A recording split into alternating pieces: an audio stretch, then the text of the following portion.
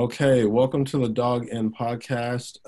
Today we are talking to Professor Austin. And so, what I'll have you do first is tell us a little bit about your journey in higher ed, the degrees you have, places you've studied, and places you've worked. Okay. I have a bachelor's degree in psychology, a master's degree in industrial technology, and I'm what they call all but dissertation on a doctorate in educational leadership and administration from University of Pacific. When I was born in North Carolina, followed my first wife to Texas, where she had a job, and I went to the University of North Texas and got my teaching credential, and I taught at Vivian Field Junior High School in Carrollton, Texas for a few years. My wife had an opportunity to work in Singapore, so I went with her and I taught at Baharudin Vocational Institute in Singapore. The marriage broke up. I came back to the States. I was 2 courses short of finishing my master's. And so I wandered into I had flown back, single, borrowed my father's Volkswagen van, and took my time getting back to Denton, Texas. And I walked into the department office on about 11 o'clock on a Friday, and the department chair came out and grabbed me by the collar and said, "We've been looking for you for the past 2 weeks," which I'd been trying. And he said, "Just 3 classes we need you to teach because our faculty just got some release time to do some research. You start Monday," and handed me the books. I went from figuring I was going to be a fry cook to finish up my degree to suddenly being full-time university professor. But then after that stint, I decided I needed some time in industry, worked in industry in Austin, Texas for about 20 years. Followed my second wife out here. She was hired as a tenure track faculty, but she did not get tenure.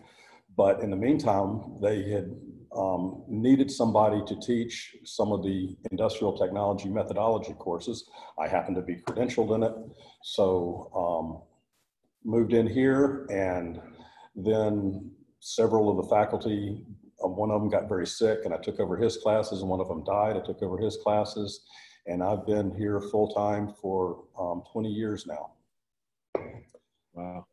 I was working on my doctorate, but I did not finish my dissertation because that second wife left me with 2 preteen kids to single parent, and I couldn't teach here full-time and parent full-time and do a full-time dissertation. So I did all the coursework, but never the dissertation. What part of your job on campus is the most fun? Well, I teach these hands-on classes, and so it's fun to see the students. It's most enjoyable when a student's scared to run a piece of machinery, and then by the end of the semester, they're flipping levers and doing things and welding and just having a good time understanding how the stuff works. And so that's really one of the more enjoyable parts of it, is watching the students grow and their self-confidence. Okay. 2 classes you'll be teaching in fall, IT 74 and IT 114. Once students have learned the material and done all the assignments in the class, what should they be able to do? 74 is manufacturing processes, and they will know a little bit about how stuff is made. And our advisory board like the fact that we do things with manual machines so they can understand how it works. It's easy to learn the computerized stuff if you know the basics. So they do the basics, and 114 is industrial materials. So at the end of that, They know the different types of plastics and different types of steels and different types of other metals. And from that, those are things that when we have interns, they come back and say, man, the stuff that you were teaching in those classes is exactly what we're doing out at Betts Company or at JBT or even at Gallo, because we go into statistical controls and they need to understand how a lot of stuff operates. And this is what my classes do in our whole department. That's what we're trying to get accomplished. Earlier, you mentioned not just IT students take the course. What other students take these classes? IT 74 can be substituted in the engineering programs for one of their required courses, a similar course to it. Ours is a little more hands-on and involves more machine operations. So we get a lot of mechanical engineers or even computer or civil engineers taking taking 74 to be able to substitute in for that class. Okay.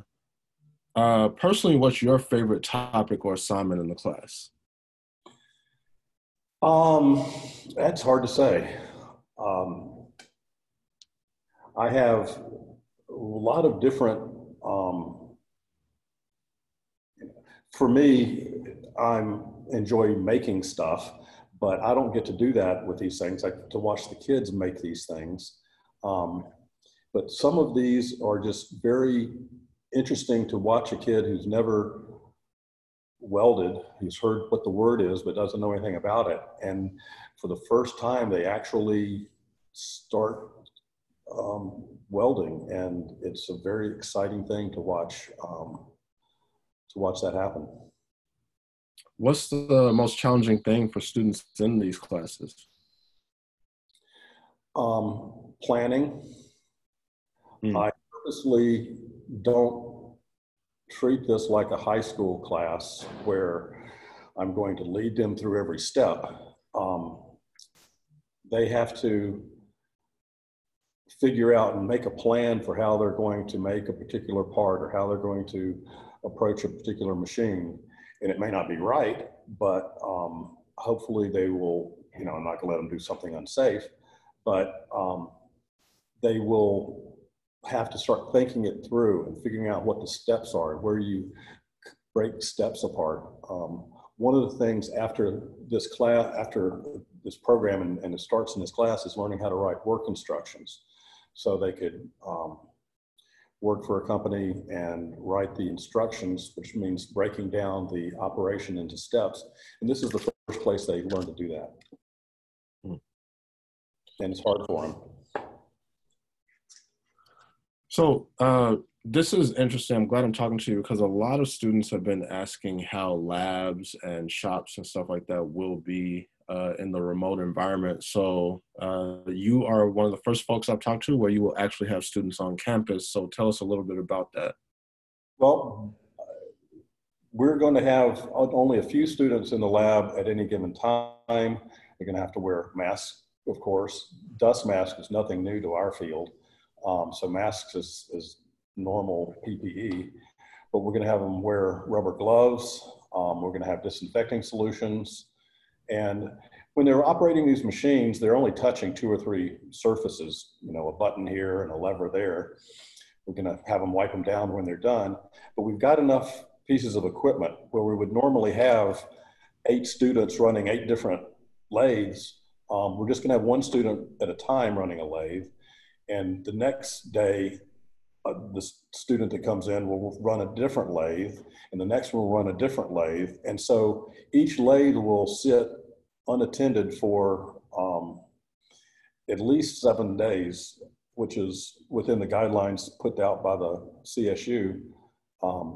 So if a room isn't occupied for 7 days, it's considered sanitary because the coronavirus can't live that long on any surface. So what's going to be different is the students are going to come in, and instead of coming in and having 24 students crawling all over each other and sharing tools.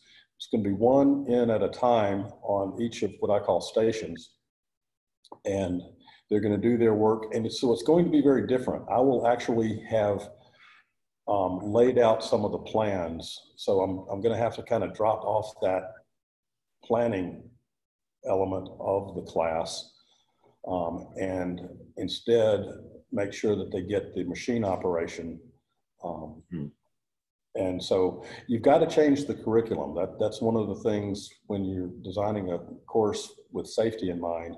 You got to say what is most important, and learning how to run the machinery and seeing how things are done is more important than planning. I can work some planning exercises in a virtual world, which is what I'll probably do. Right. What can students do to get the most out of these classes without struggling on their own? They've got to fully participate. And each semester, I mean, I have my course very integrated into Canvas and before that Blackboard. I've always had them, supposed to be a 2-hour lecture, 2-hour lab. Well, I'll only lecture for about 30 to 40 minutes, but then I'll give them about an hour and a half worth of videos that they have to watch in each unit. And I'll say, go home and watch these videos. And so that, even in a face-to-face class, is how it was operating. Now it's just going to be, that lecture part is going to be all virtual. And the students who don't pay attention and don't interact regularly with Canvas struggle the most.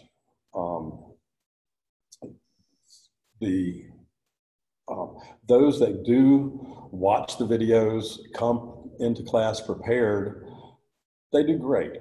Others that say, I'm not going to watch any old videos, don't. I'm thinking that it's going to change. I've noticed a change after March when we had to close down, that the students most of the students seem to pay attention more to the videos because they realized that was the only thing they would be graded on, so they did it. They haven't realized in the past how important those videos were to lab work. I'm not sure if you all have any tutors in the Pathways program, or if there will be any tutors in the Learning Center, but if there is another student trying to help a classmate, like, what advice would you give them? We don't have tutors. In my classes, they're broken up into groups, and each group I do a pre-test and find out who has a little bit more experience in some of these areas, and I make sure at least one experienced person in each group, so they help each other a lot. How it's going to work in the virtual world, I don't know, because that's going to be an interesting question, and I may have to do that. As I said, I teach 114 in addition to 74, and the materials class is also normally a 2-hour lecture, 2-hour lab. And I'm going to do all the labs in the virtual world.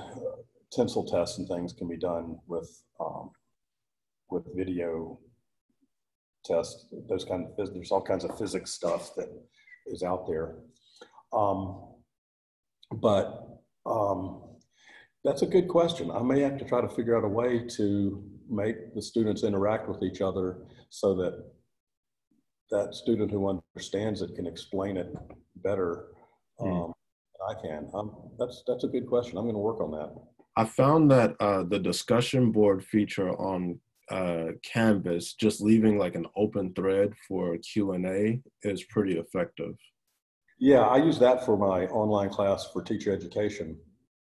I generally set that up so that they can communicate to each other, and they do quite frequently. And so I'm sure I'll put some discussion boards in these classes. But I haven't done it with the undergraduates. So we'll see how that works. Yeah, I usually pose some particular prompts to get these teacher ed people. They're all actual working teachers. They're all credentialed, and they're in different parts of the state. So this is a chance for them to communicate to each other. And so, yeah, I have to figure out a way to make the discussion boards a little more specific, though. Right. You're one of the fortunate folks that had a lot of remote experience before all this happened. Yeah, I took the course in how to teach online. And so it was a bit of a scramble at the end of the spring. I thought it was going to be a lot easier, but I realized how much of my lecture time is actually discussion time. I took PowerPoints and did voiceovers and I went, wait a minute, I usually draw that out on a whiteboard. Right. All the little nuances of lessons. Yeah. So it was a learning experience for me too. Okay, I have some rapid fire questions for you with one word answers. So introvert or extrovert? Introvert. Email or office hour? Email. Scantron or short answer? Scantron. Meat or no meat? Meat. Dark chocolate or milk chocolate? Milk chocolate. What is your least favorite word?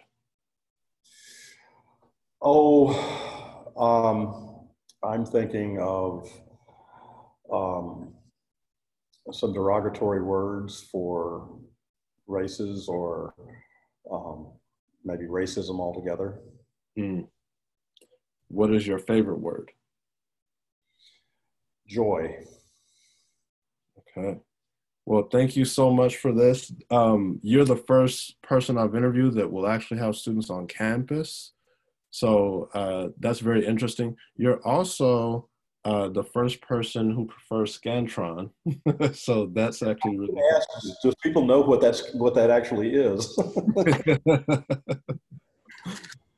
But thank you so much for this. Okay. Thank you. I think this is a pretty good program you got going.